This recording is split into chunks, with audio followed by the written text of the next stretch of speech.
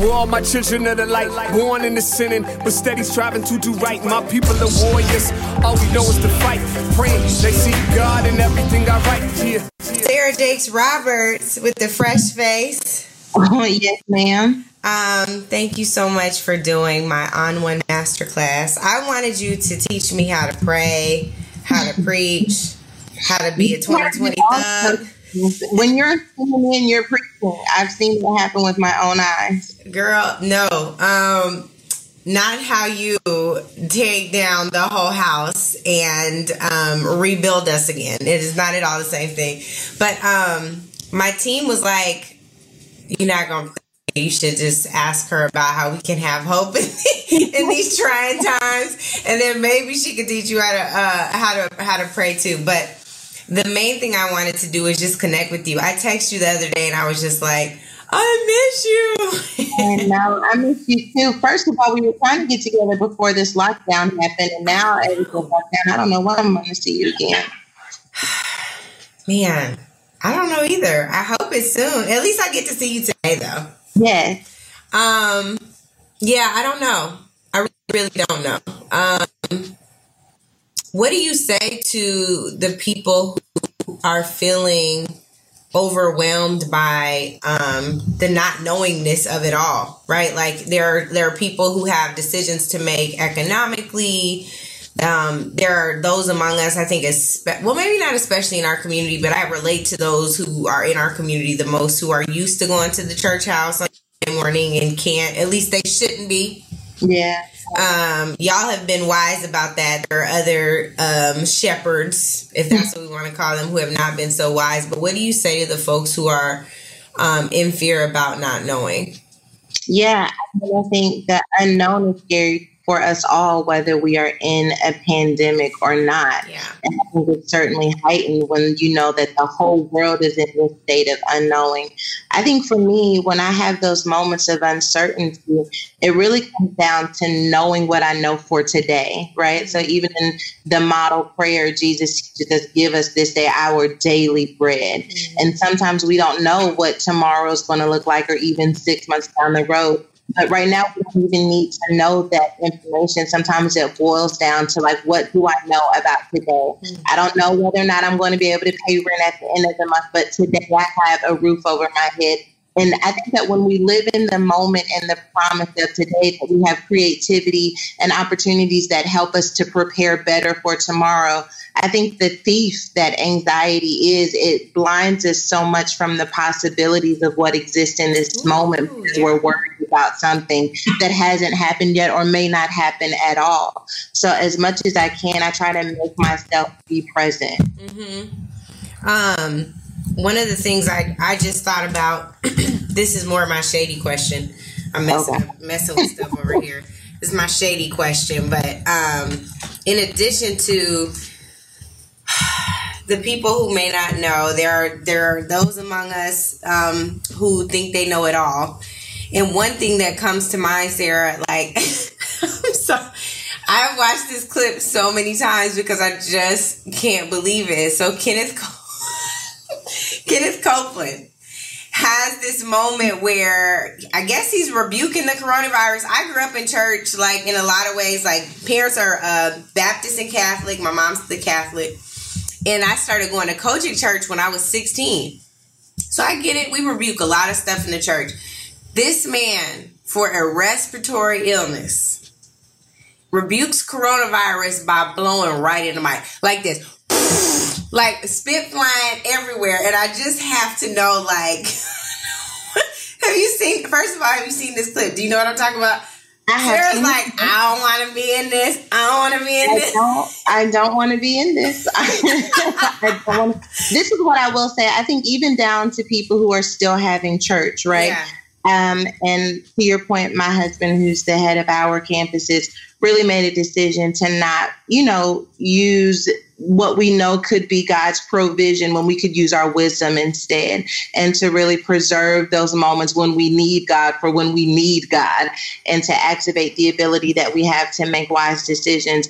However, to your point, there have been a lot of pastors who felt they had a different unction from God to do and handle things differently. And I think part of one of the things that I've really been intentional about trying to do, especially when it comes to the body of Christ, is even when I don't understand how someone's faith may be functioning for them, is to not make a judgment about it. I mean, Kenneth Copeland has been in ministry longer than I have been alive.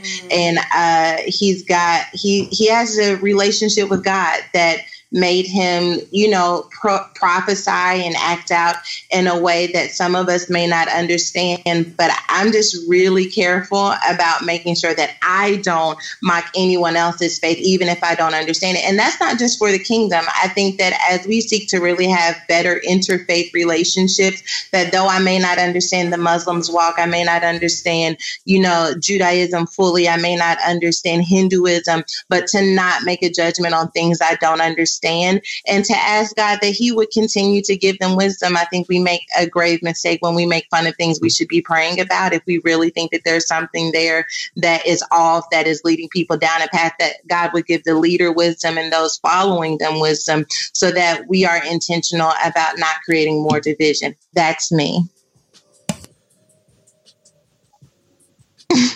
Uh-oh, you're mute. I can't hear you. I thought I unmuted it. I definitely appreciate you, sis, but I can't with that one. I can't. Like, I'm like, how you gonna blow spit in a microphone and it's a respiratory illness? Like, that makes no sense. Anyway. The good thing, and you don't have to. You don't have to. But that works for him and his flock, and that's where I live my life. Okay, well, I'm gonna let that one go. Have there been any things that you've seen from the church where I think right now in particular you're like, okay, y'all, we need to move a little differently? Like, have you all had that, or you're just like, I'm just gonna focus on me and mine. That's how I'm gonna do this. I'm not gonna worry about what else is going on and who else is blowing on microphones or however else they're choosing to deal with coronavirus and I think the fallout from it? Well, I think the perspective that I have that a lot of people may have not experienced is like, I grew up in ministry. Yeah. And so I know what it's like to be giving your best effort. And then someone comes along and says, well, your dad didn't do this and your dad didn't do that. So I really tried to focus on what I feel God calling me to do in a season. And to be honest, I'm generally so inundated by that I am not in a position where I'm able to really say, you know what, well, they need to do this and they need to do that, when I'm not sure that I'm doing everything that I need to do. And I think that it leaves me open for legitimate criticism because I was focusing on what other people need to do. I think that part of the reason why I will always be really intentional about trying to make sure that I maintain unity is if I do see another leader in the church that's doing something that I think they could be doing differently, if I publicly make a judgment about it when I could privately encourage them to do better, I think I lose the opportunity to really build and offer them a different perspective. I live in an intersection. I think when we talk about church, we talk about it as one big group, but there are a lot of divisions even within church. And so I do a lot of stuff in white churches. I do a lot of stuff in black churches. And so I'm often in this intersection where maybe a white church doesn't understand the legitimate issues that exist within the Black community because they live in such a bubble. And so when I use my platform to talk out about those issues, when I use my platform to bring awareness to those issues, I have to have private conversations with them so that they can feel safe enough to have someone say, hey, you need to do better here, or you need to see this perspective a little bit differently. And I never want to say anything publicly that leaves me with no opportunity to speak with someone privately because they've been offended by what I said. But I do think, to your point, that doesn't mean that there isn't room for improvement within the body of Christ, that there isn't room for improvement in church. I just think that because we live in such a loud social media culture, that people believe that if you don't say it on social media, then it hasn't been said at all. But I have found that it is more powerful and more impactful when you're able to create a conversation, not an accusation. Well, that's a very good word. But yeah, it is deep to see how much social media has changed not just cultural norms, but the ways in which we engage with people. I find that on social media, folks are far more confrontational than they would ever be to your face. Ever be. Yeah, and that is, I think, so real. Except there was this moment, I remember being with my mom. We were in Atlanta, and my cousin's husband had just passed. We were at DeKalb County's farmer's market, and this man walked up to me, and he was like, ain't you Angela Rye from the news? And I was like, yeah. It didn't look like it was going to be a love fest situation, sis. But he was like already, and my mom was looking like, my mom is a OG too. And she was like ready, like, what is he talking about? And so he was like, I'll be ready to cuss you out of the news. And I was like, no, you're not. But it was just crazy because for me, for the first time in a long time, it felt like, this dude is as bold as the people who be tweeting. Like, he ain't no Twitter thug. He might be a real thug. And I just remember thinking that was so strange and so bizarre. So, I don't know. Right now, I think especially I'm bored. I have some more time on my hands. I am doing some work, too. But I've been trying out some new things on social media. And one of the things we did yesterday was it's supposed to be called Say Word. And it's like a debate segment where we go back and forth with people. And it's so funny because people would be like, pick me.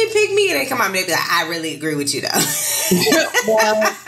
well, then you didn't hear the game, the rules of the game. The rules of the game are, but it's just, I think that it goes to the point, though, that people are a lot more bolder or a lot more bold behind a keypad than they are in your face. And I think there's a lot to be said about that. But,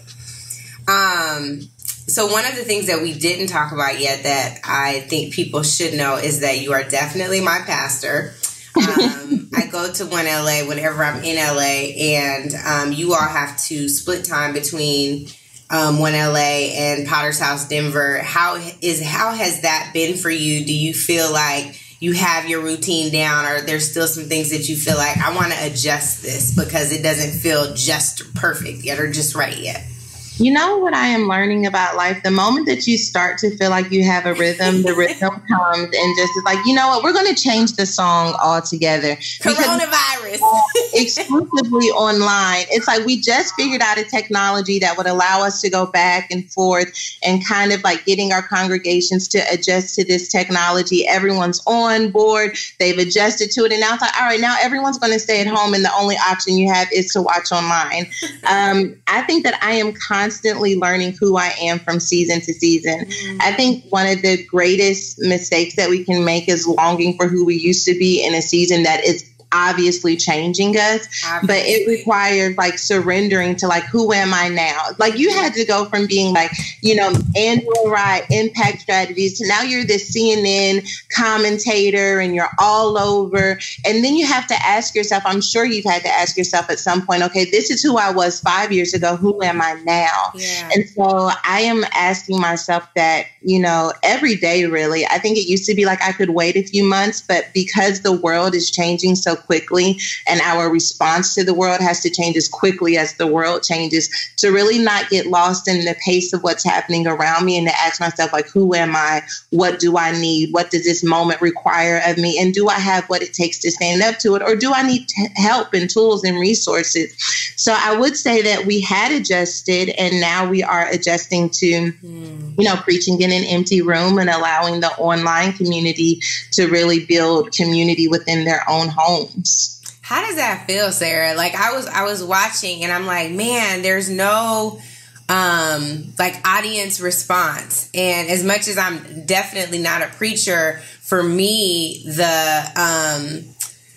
the thing that kind of keeps me going in a speech is like whether it's the head nod or them falling asleep. And you're like, okay, or looking confused. Yeah. It's like, okay, that didn't make any sense. So now it's just you up there, and you just kind of gotta like really trust what God gave you. It is, I think. I am a conversationalist. Part of the reason why I like to kind of like tell stories and engage with people is because I get so nervous that when I feel like I'm having a conversation with people, I have less anxiety about speaking. Mm-hmm. And so I thought in a way, maybe because people weren't staring at me, that it would be easier. Then I got in an empty room and I was like, this is never going to work. Now, what am I going to do now? Yeah. And then, you find your rhythm, and it really comes down. I tell you what it has done. It has made me really stand on my purpose. Like, you know what you believe when you don't have anyone in the room to applaud what you're saying. I think a lot of times we can play into the crowds. Like, we know when they like when we say X, Y, and Z. Well, when they're not there, all you have is to stand on what you believe God is telling you to say in that moment. And that's whether you're a preacher or you are defending the rights of marginalized people. Like, we're going to know what you really believe when it is just you and whatever message that you have to share with those people. And so once I got over my norm being disrupted, it really brought me back to my core. Like, the reason why you started speaking is because you believe something about God that you felt like you needed to share. And so rising to the occasion of the moment means doing it even when it feels awkward. So in addition to this time, you talked about who you were 5 years ago versus who you are today and what shifted. What has that answer been for you when you're asking yourself every day? If you ask yourself today, what's that answer today?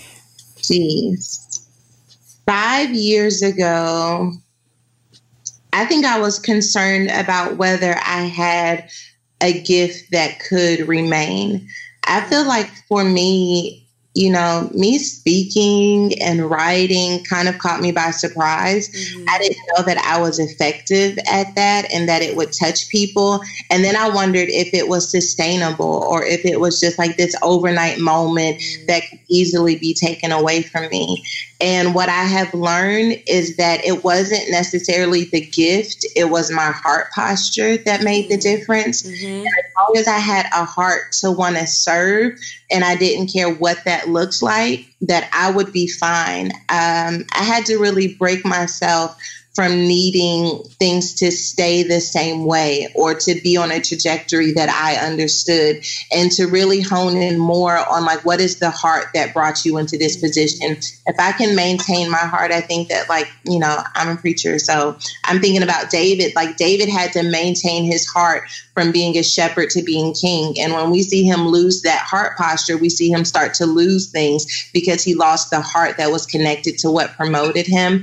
And so I kind of live in this space now where before I thought like, oh, I got to get invited here. I need to speak here. I need to write this. I had this pressure to keep performing, that now it's less of a performance and more of an existence. And I'm asking myself constantly, like, would you do it if you were doing it at the grocery store? Would you do it if the video doesn't go viral? Will you continue to share this message no matter what? And I am more confident now than I was 5 years ago that this is who I am, and I work anywhere I go, and I don't need people to validate it or approve it for it to be real. I just need to be authentic in sharing it. Ooh, that's so good, Sarah. I love that for so many reasons. I think I have a younger cousin who reached out to me the other day. She gonna kill me, but I'm still gonna tell it. She said that she was thinking about modeling, and my natural inclination was like, man, there are so many people who don't have her brain. And I don't mean that like they don't have brains to model. It just means that like she has a very unique like academic gift. You know what I mean? Like, so I was like, well, can you do that as a side hustle? And she was saying that her reasons for wanting to do this were because she likes to be able to set her picture up. She knows exactly how she should look, and she can do that. I'm like, that ain't what you get to do as a model, right? Like, that's not what gets to happen. And so I asked her, I said, if you don't get to see the likes, like if it's not about somebody else's response to your Instagram picture, would you still want to do that? And she was like, that's a good question. And the crazy thing, Sarah, just like what you were saying a moment ago, it was something that I had to gut check myself on in that moment too. Like, what are you really putting this up for? Like, what is this? Is this content to feed someone? Is it to make someone laugh? Is it because you really enjoy doing it? What is the purpose? And I think it's okay for you sometimes to do something because you want to inspire someone or give them hope or give them joy. But at the heart of it, if you're miserable, then that's probably not for you. You know what I mean? If it really stretches you beyond the comfort zone where you've reached, it probably is not for you, at least not yet. So that just really resonated with me, what you were saying, because I feel like there are still some decisions that I make in my life where I'm like, this ain't really what I want to do, but there's something in me that makes me feel like I have to. You know? what is the have to? And if you look normally behind the have to is ridden by fear, and out of fear comes desperate decisions, and out of desperate decisions come you being pretty miserable, you know? So anyway, what you just said was really resonating with me. There's so many questions I have. So one of the things that I love about you is your hustle. Like you are, you know, this amazing preacher and teacher, prayer warrior. Y'all, she will pray in your text messages. You are like wise beyond your years. And sometimes I hate when people say that because it sounds like an affront to young folks. You are younger than me, but I feel like you got the wisdom of a praying church grandmother, not just a mother. And also like fashionista through Women Evolve, like this dope organization, Women Evolve, where you're doing these conferences, you're doing tours all over the country. And I'm just like, Sarah don't sleep, bro. Like she I know, I'm tired right now. No. What does your sleep schedule look like? And how do you have all that energy to do all this stuff? Sleep is really important to me. I want to start off by saying that it is my best friend in the whole world. I love it so much. And we have 6 children, you know, they all live in whole Black Brady bunch over there. Okay, it is a whole thing. I try to only do things that are organic to my passion and that I can kind of all make work together. So I think it looks like maybe more work than it is. Not to say that it's not a lot of work, but I don't do a lot of random stuff. Everything I do is tied together. So I taught this message about like God being a God of systems, how everything he does work together. I think even this virus shows that humanity all works together, right? Yeah. It's a system. And so I think if you're going to build anything, that it needs to have a system. Like you can't just randomly say, I'm going to do this, I'm going to do that, because you're going to be stretched so thin. But when everything you do kind of works together and you see how it works together, then I think it's easier to accomplish more while doing less. And so I try to make everything that I do, from Women Evolve, the clothing line, to the podcast, to the tours and conferences, down to even what we do within our ministries, all work towards a common goal. And because I have that going, that helps me a lot. I think the other thing is when I'm tired, I just admit that I'm tired. And I try not to be the strong friend and superwoman all of the time. And I let my team know when I'm struggling, like this week ain't my week. Like, I'm sorry. Like this, I know you need me to do this, but this ain't the week that I'm going to be able to do that. Mm-hmm. And it helps them to see that I'm also human as well. And I extend them the same grace too, because when you do have a lot of stuff going on, it taxes your team as well. And so I try to be patient with them. So when we're on. Like when we're touring, we're preparing for the tour, we're preparing for conference. Like I expect you to be available 24/7 because we in the fire. And when we're off and I'm at home, like I expect you to go to the beach or take a drive down to Orange County and get what you need, because when it's time for us to be off, I want you to be all the way down as well. Mm-hmm. Do you think that growing up with the parents you have, does that the fact that, like, well, number one, I can't remember a bigger conference than Women That Are Loose, like growing up in church. You know what I mean? Like, do you think that has at all shaped your drive in the way that you see these systems, because you saw them happening? Like, really, your dad, Sarah, and your mom, because I think your mama don't get enough credit. I agree. Yeah, I think that, like, having them doing that in front of you, even as a child, had to guide what you think are systems and what makes sense in terms of connectivity for reaching people in the kingdom and outside the kingdom. Do you think that that influenced you in the way in which you move now quite a bit? Definitely. And I think that is really important for parents to understand, is that at the end of the day, you determine what's normal for your child. So it is not abnormal for me to think that I can do X, Y, and Z and it can all work together, because that is what was normal for me. I think one of the things that I try to encourage, couples, as they're building their families and determining what their life is going to look like, that you get to determine what's normal. If it's a toxic relationship, then that becomes normal. They don't see it as toxic. You know it's toxic, but that is their normal. And people are always going to first start where what is normal with them before reaching beyond the norm. And so certainly I was exposed to, my dad really felt like he could do anything. You know, like I can preach and I can make movies and I can be at the Grammys one weekend and then be at a revival the week after that.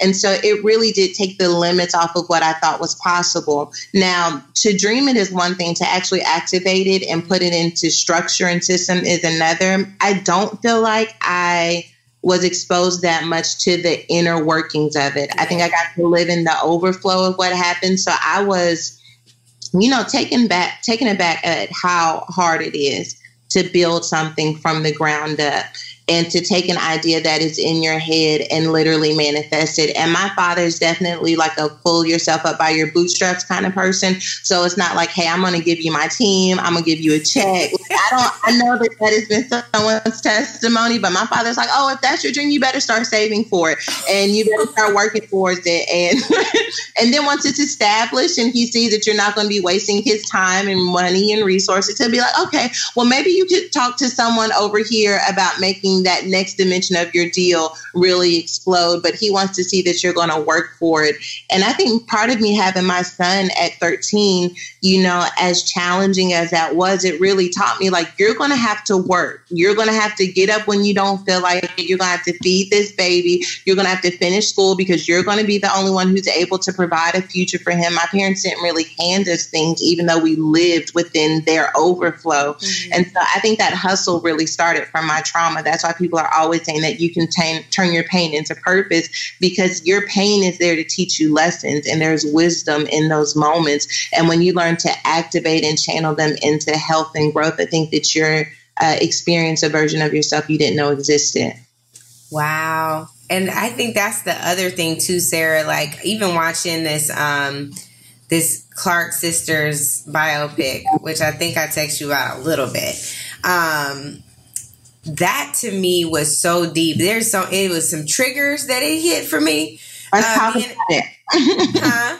I said, let's talk about it. Yeah, triggers that it hit for me. And there were things that about the church that I just like remembered fondly, you know. And one of the things in the movie that frustrated me was, you know, when Denise gets pregnant, of the Clark sisters and out of wedlock, and like all of the things that it, you know, create the controversy that it creates in church. I remember, Sarah, and I don't think I've ever told you this, but I had this parachurch ministry called Young Women of Virtue in college. And part of the thing was me starting it because I oppose like the way that church folks, and I'm not talking about the children of God, but church folks did people who, you know, had a baby out of wedlock. So we started this thing so that we could give women baby showers. Because they, in my church anyway, I know it's not all churches, but in my church, that you couldn't have a baby shower if you were a teenage mother. Like you're not, and it's like, why are you punishing the child? So of some of your experiences with being pregnant so early, were there moments where you were like, how is this godly? How are y'all acting, you know, godly towards my child who had nothing to do with this? Or to me, who, as my pastor used to say, and I think this part is right, made a, you know, seemingly made a mistake, and I got caught, but y'all didn't, right? Like you, right? So what was that experience like for you? My parents were supportive in that they, you know, there's just so many PKs who have experienced their parents being the ones who added to their trauma. Yeah. I didn't experience that with my parents, but what I experienced from the church, I think it's just like social media. You scroll past all the good comments and the negative ones are the ones that stand out the most to you. Those negative moments, like I needed to get up in front of the church and apologize. And my father's like, absolutely not. And, you know, this lady sent me this blanket and she talked about because I had my baby out of wedlock that my baby was going to die. And she was sending this blanket for me to bury my baby in. Oh, my God. And I think that is the number one one reason why I always said I would never be in ministry. It's just I didn't want to have to look at those same people who felt like I wasn't qualified. And I think that what has made perhaps my ministry what it is that I went back for girls like me. Yeah. I went back for people who, needed someone to say, I still want to figure out who God is, even though I've been scarred and I've been wounded. I feel like I went back for the lost sheep. And I'm protective over the church, because when we say, the church does this, the church does that, well, like, I'm a part of the church, so I can't talk about something that I am a part of. That doesn't mean that I let things slide, but I am protective about like not jumping on that bandwagon of, oh, this is why I don't go to church, this is why I don't do church. Because I'm trying to win people over into the kingdom, right? And I don't want to be creating division within the kingdom while building the kingdom. And I think sometimes building the kingdom means inspecting the areas of the kingdom that are shaky, that are causing pain and issues and trauma.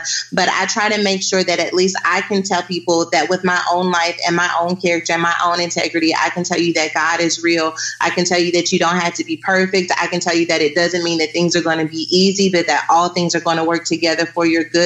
And I think that if we can all take responsibility for our role, that maybe it will decrease the damage of people who, I don't even know if I can say that with good intentions, try to protect the word, but have certainly caused a lot of hurt and a lot of pain within people. I think if I were talking to someone now who's listening and they're like, I kind of don't do church now because of what I've experienced, that I would just tell them that there's still good ones left. Yeah. That bad experience doesn't have to define all of us. And at your own time and in your own way, when you're ready to dip your toe back in the water, that if you do it again, that this time don't let the people turn you off from God altogether. We meet a lot of people, especially in LA, who are like, I stopped coming to church because whatever reason, fill in the blank, and I'm kind of on a journey now. And I try not to condemn them. I try to give them room to be on whatever journey they're on, because one thing I know about God is when I was on my journey, he found a way back to me. And I think that as long as we give people room, people need room. They need room. Like, I think part of the reason why religion is so annoying to people is that it doesn't give you any room. You can't ask any questions. You just got to do what you're told to do, and that's it. And you got to deal with the pain and never ouch and trust God, and God's going to, all things are working together for your good. But what about the fact that it's not working? It doesn't look like it's working right now. We don't give people room. Right. And so I think one of the best things that we can do is to give people room. And there are a lot of church communities that I feel are growing and developing into that, but it's taking time, and you got to be patient with us. The same way you'd have to be patient with a therapist as you're trying to figure out what works and what doesn't work. That's the same thing with the church.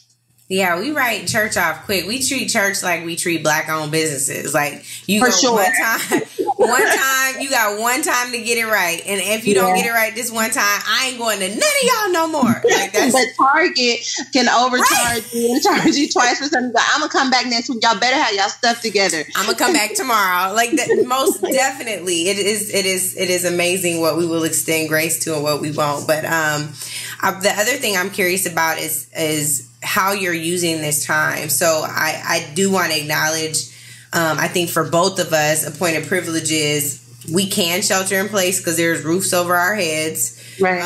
There are spaces that I think we both tap into creatively and spiritually. That means that we can flow a little different than people who have to decide whether or not they're going to jeopardize their livelihood by being the essential worker that goes to work.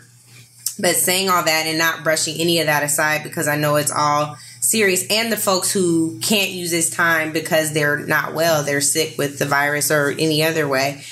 How have you used this time? What has this time meant to you? What has God spoken to you while you've been, on lockdown? Even lockdown is a point of privilege because there's people really on lockdown in jail, right? But what has this time meant for you, and how have you shifted spiritually and energetically as a result of what I think has really been a reset for so many of us?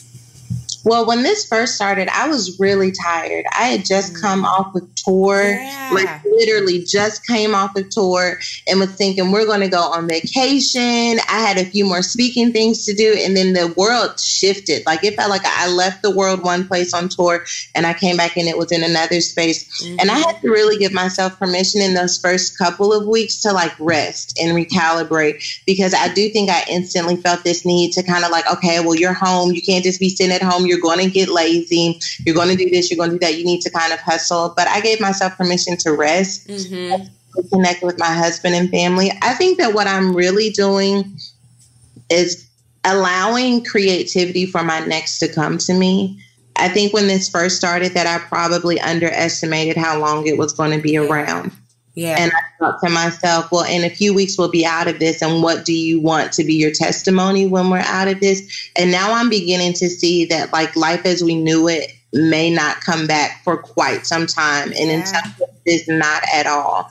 And so I'm trying to be sensitive to not wanting things to work in a way that I am familiar with, and being open to the possibilities. And I think that really comes from a place of peace and stillness and allowing creativity to come to me. So creativity has created everything that's in my life right now, that everything started with an idea. And that idea came from a place of rest. And so I'm trying to balance the need to get things done and to push and to complete projects, but also leave space for creativity and rest, and honestly to just like not be a machine. I think that when I get, and you're like this because you travel more than I do, and I travel. I don't think that. I think it might be it might be equal. Because when you go, you're going, Sarah. So I think, like my busy times are like the first quarter of the year, like it's nonstop, like Martin Luther King Day to Women's History Month, except for I had 5 things canceled in Women's History Month. Yeah. But like when you're like on tour, your tour dates are just as compact, I think, as like my speeches. Well, I don't know, man. I know that for sure. I need something fresh. And I think that I need to not know. I hate it because on one hand, I love having stability. I love having routine. But I also know that I am not at my best when I can guess what my tomorrow is. But I'm really at my best when I'm kind of depending on God for what next is going to be. And so I'm learning to release the control that I like to have over my life. Oh, yes. Lord. Release the control that I like to have over my life, and to wake up each day saying, what does today hold? What creativity is in today? And I don't mean just creativity for my work and my career, but like for my marriage, for my children, like cooking all of the time. What you been cooking? That's what I want to talk about. What you been cooking? I had to go shallow for a minute because I'm hangry right now. I need to get some food. What you been cooking? Because people don't know that y'all can cook. The Jakeses can cook. Okay, y'all. He likes to cook. I mean, so, and that's the other thing is like, so now I need to come up with like, so I've been doing like salmon salads and like trying to be healthy, but my staples, especially in stressful seasons, come down to like pound cake, fried chicken, homemade biscuits. So I need to break that fat demon. I need a homemade biscuit recipe. I got a recipe that's going to change your life. That's what we should have did today, made some doggone biscuits, because I made some biscuits the other day and them things was hard in 3 seconds. I was like, you follow Darius Cooks on Instagram? Who?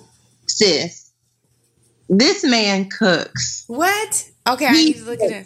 His name is Darius? Darius Cooks. I'm going to send it to you. All he does is cook, and he be posting stuff of him eating it, and it makes me hungry. But he's got this cream cheese biscuit recipe that it's like a Popeyes biscuit at its finest, like the finest of a Popeyes biscuit. Oh, it's just light and airy and fluffy. You got to send me this today, because that's the thing. Like, I know that like I have not been I've not been outwardly stressed, right, about this. But there are moments where I feel like the anxiety rising a little bit. It definitely did when the earthquake hit the other day. It woke me up, felt like my whole house was waving. But why didn't nobody else feel the earthquake? My husband felt it, but there's 8 people in my house, and there was only 3 of us. I'm like, the whole earth is moving right now. Period. And I was like, let me tell you how I responded, because you hit control. We're going to go back to the biscuits, but you hit control in this And I'm like, God, can you just give me like partial credit because I understand I'm controlling, but like, can you not shake that? Because I was like, yo, we already got the pandemic.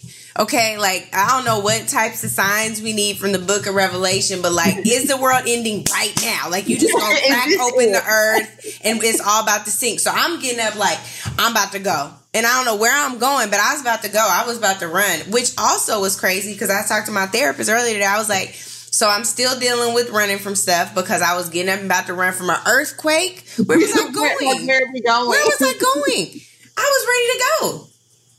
Anyway. But yeah, I still got my control issues. I'm working through them. Was that your first earthquake? No. So in Seattle, you know where I'm from, Seattle. There was an earthquake. The last earthquake I remember that was really bad, it was when I was in college. And I like drove. It shook. We were in class and I called my dad. I was like, I couldn't get to him at first because all the lines were messed. Then I called him. I was like, Daddy, you need to meet me in the CD. That's the Central District because I was coming from University of Washington. I was like, meet me in the CD so I could follow you home because I wasn't about to drive home by myself. And he met me. Like, I'm like, but my dad was like, come on, baby, let's get something to eat and let's go. But yeah, like, I've never done earthquake. I've always been running from the earthquake. So the thing is, like, if the earth shake again, I'm be on a path to running. But if it's just, I mean, it's running right with me. Wherever you go, I go. So right. You can't escape this, sis. Oh, that's so bad. But yeah, I've been stress cooking for sure. Yeah. I'm eating some of it. I definitely have gained a good 4 pounds. My stretch pants elastic was tight the other day. So that's when I knew I needed an intervention. So this week's been, I've been eating a little cleaner, but it's been okay. It's a struggle. I don't know. And I saw you cook some little nice stuff online, but I was like, she ain't telling us all that she makes. She making something that's not as healthy as a salmon salad. Yeah, I have been. I mean, I have to balance it because food is my love language. Girl. And I enjoy it a lot. So I can't fully let myself go the way that I would want to. One thing I have maintained, though, is like there will be some type of sugar in this house. I am not going to go through a pandemic and not have some type of cake or cookie just on standby. Yes. I don't have to eat it, but it needs to be available to me if I need it. What's available right now? I just want to know. Because I might have to send an Uber to go get me one. What is chocolate it? Cookies are available right now. I have a carrot cake recipe that is amazing. A chocolate cake recipe that I got a steady rotation around here is what I'm saying. Okay, I won't do it. I love that so much. I really do. I really, really do. And I hope that on the other side of this, for everybody who's able, that we are okay with resetting. Like everything does not need to go back the way it was. Right, right. What do you think? There was this piece that came out, I think that was yesterday, that talked about some of the things that we could afford to leave behind. And to like, what do you think are some of those things? What should we be leaving behind?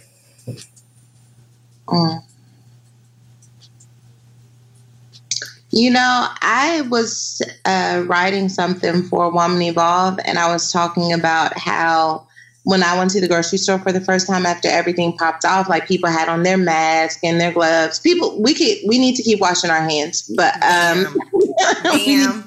My hands.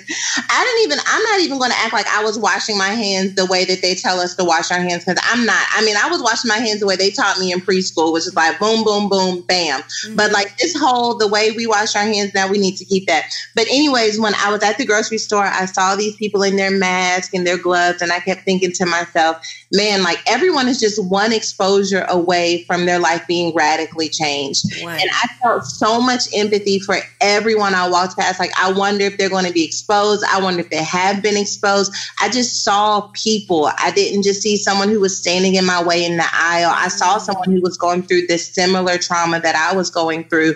And as I was writing, I really felt like I shouldn't need a pandemic to show me that. Ooh, I should walk around every day looking at people, realizing that they are, one, divorced, one job loss, one phone call, one disease away from having their life radically changed. Mm-hmm. And I think that is true whether we're in a pandemic or not. And I think in the same light, like when I was checking out at the grocery store, I told the lady, like, thank you guys for everything you're doing, which means that they're also like one kind exposure, one kind gesture, one loving gesture away from having their day a little bit lighter. And I think what it is really teaching us that I don't think we can afford to go back to is how connected we are as a humanity. Mm-hmm. I think that even for our civil rights issues, to recognize that we do not live in silos. Part of the reasons why we're yelling so loudly that Black Lives Matter is because if they do not matter in this world, then this world will not be what it is. We are all connected. So our problem is your problem, and our issues are your issues. And you need to be as alarmed as we are when we see ourselves struggling, because if we are away, this whole world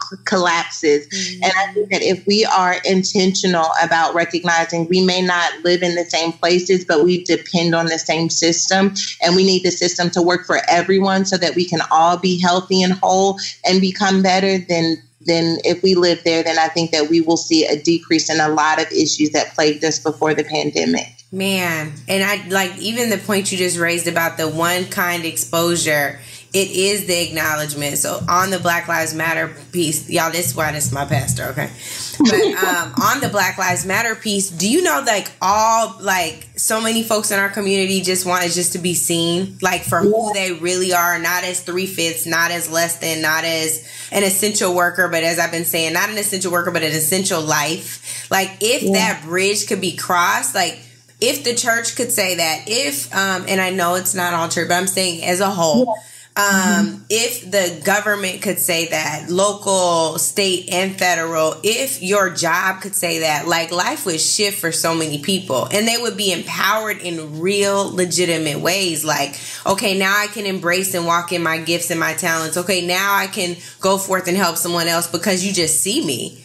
Like, that's the crazy thing. Well, I'll tell you, part of me living in that intersection of, these white and Black church worlds means that I am exposed a lot to the white ignorance. And I don't even mean ignorance in a defamatory kind of way. I mean, literally, they don't see it. Like, they just don't see it until they adopt a Black child from Africa, or they adopt a Black child from the foster care system, and they see how differently their child is treated than they were. And I think that, one of the hopes that I have in being able to speak into both communities is to make Blackness real. Like, and I don't go in there and try to, like, whitewash myself. So, like, I'm going to give you this word, but I'm still going to be me. I'm going to be like, is my wig on all right? Hold on, let me check. Like, you know what I mean? Like, I need to make Blackness real for them, because I am no different than the Black girl who you see on the street. My husband is an incredible Black man who is from Watts. Like, you don't know who you're stepping over in the process of you coming up. And I think that the more that we can make it real, whether it's through a pandemic, and that's why I think when we talk about all things working together for the good, it doesn't mean that all things feel good. It doesn't mean that all things don't have grief connected to them. But the good that can come out of this is to really see that we are real people. Mm-hmm. And I think that the more that we can have people who speak out and speak up, that we'll see that change. No, Chad, I'm on an interview. Don't just my kids. Chad, come. Who is that, Kenzie? Please gone now. Praise the Lord. Oh, come here.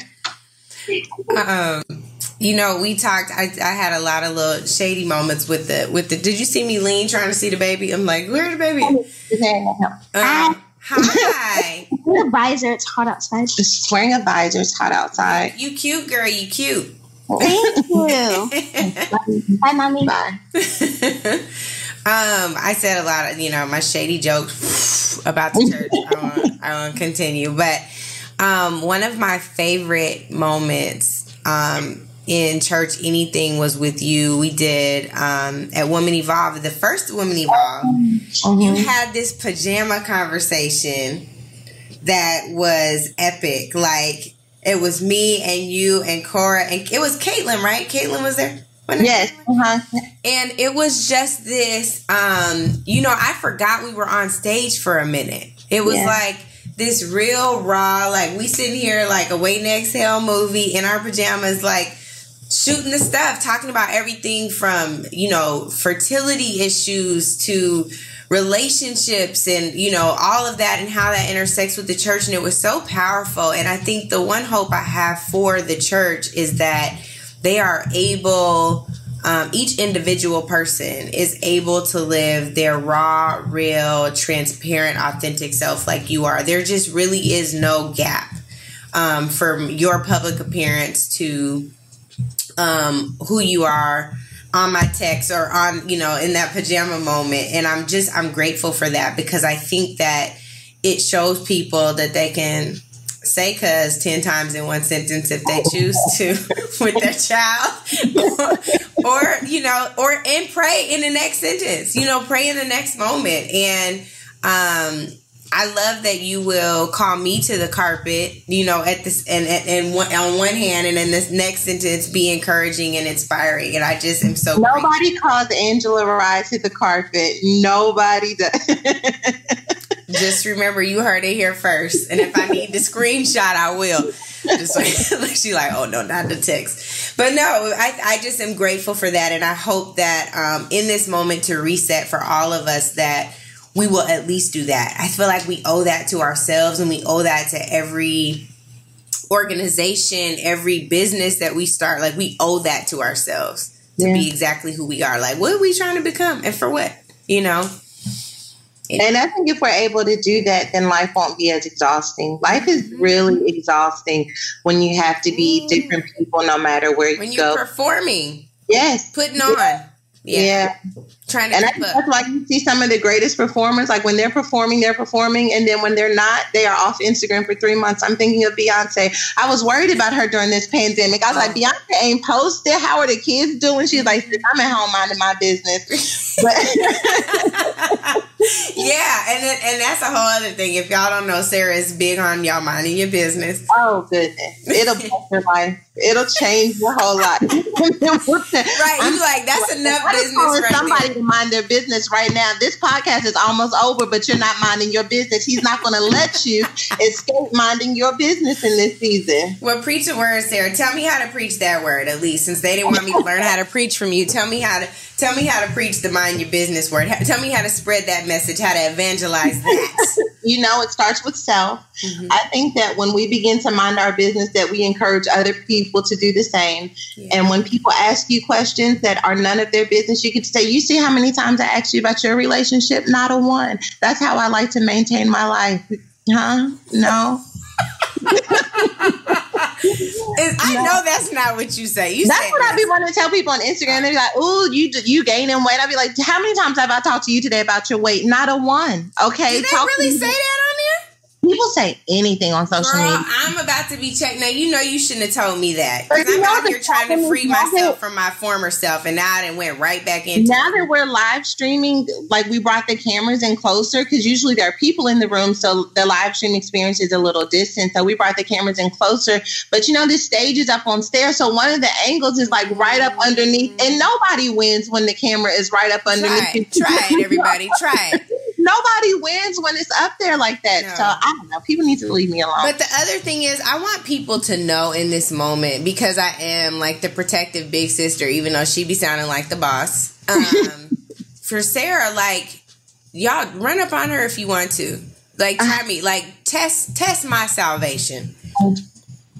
Run up on me if you want to, or my sister, okay? Like, I'm not playing. If I see the comments like that, I'm going to drag you. Like, I had to probably rededicate my life yesterday because somebody said something crazy on my comments while me and Lenard were live for our sibling rivalry.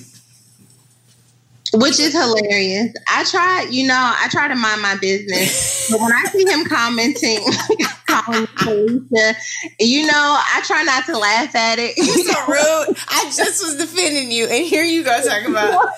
I told so many people this, but like my first red carpet picture ever. Well, it wasn't red, but it was a BET Awards thing. I'm like, they were like, Angela, turn around so we can see the back of the dress. My whole back was out, so I'm like this and the thing, and I'm like. You're real uncomfortable. That's the picture that Lenard decides to go under and says, your back is ashy.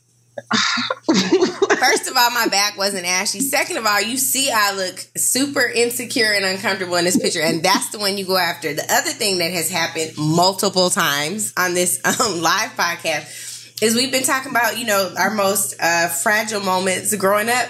6th grade, like, I had peach fuzz, okay? I had peach fuzz in 6th grade. Come on, share your testimony. Oh, yeah. And I started telling him, I'm like, I started getting laser hair removal later, but I was doing all kinds of stuff, tweezing, I had to shave it off, I was doing all kinds of stuff. Leonard, every podcast now is like, your mustache, something. He just rude. You picking at my insecurities. Right, and that's what I said. And I was like, that's okay, I'm going to get you back, take your hat off. Hairline. Oh. But anyway, my point in saying all this to y'all is don't do that to Sarah, because I'll fight you. And don't do it to Angela, because I really won't have it. Now, I will say that when you're trying to laugh. No, I'm going to laugh with you, but then I'm going to have to get them together. I'm going to have to be Eve. I believe that. Eve knows better but doesn't do better. I'm going to let Eve handle them, and then I'm going to be nice to you. But you know what I do tell people? Because I think on social media, like, if someone says something crazy to me, it's one thing. If I say something back, then they're like, oh, you're a pastor, you're supposed to be doing this. But what I have decided to do, and this is going to challenge you and some of your listeners, right? Okay. Is to be vulnerable about how it made me feel. Yeah. You see, people, when you respond in vitriol, it gives them something to go back and forth with. Yeah. But when you say something like, I'm actually kind of self-conscious about that, and so I'm like, sometimes I've deleted a comment and DM someone, like, I'm sure you didn't mean any harm, but what you said kind of plays into an insecurity that I have. So I went ahead and removed that, and maybe you can just be conscious in the future that I'm not just a public figure, I'm a person. And so I would ask that you respect that. And there's not really a whole lot you can say, but what I really said though is mind your business. You know what I'm saying? To bring it full circle. Mind your business. Have you received, this is my last question on this, have you received anything back where you were like, really? Or has it all been like you melted somebody away, melted the defensiveness and the craziness away? Like, they are coming at you because they are also insecure about something. That's why they got time.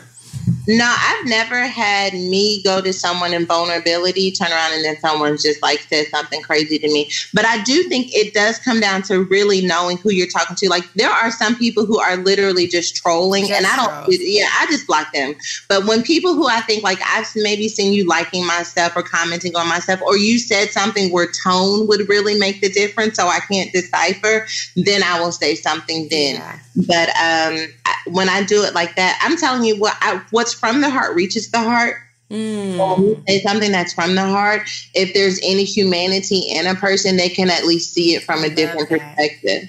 Ooh, I love that, Sarah. That's a word. That's a whole gem.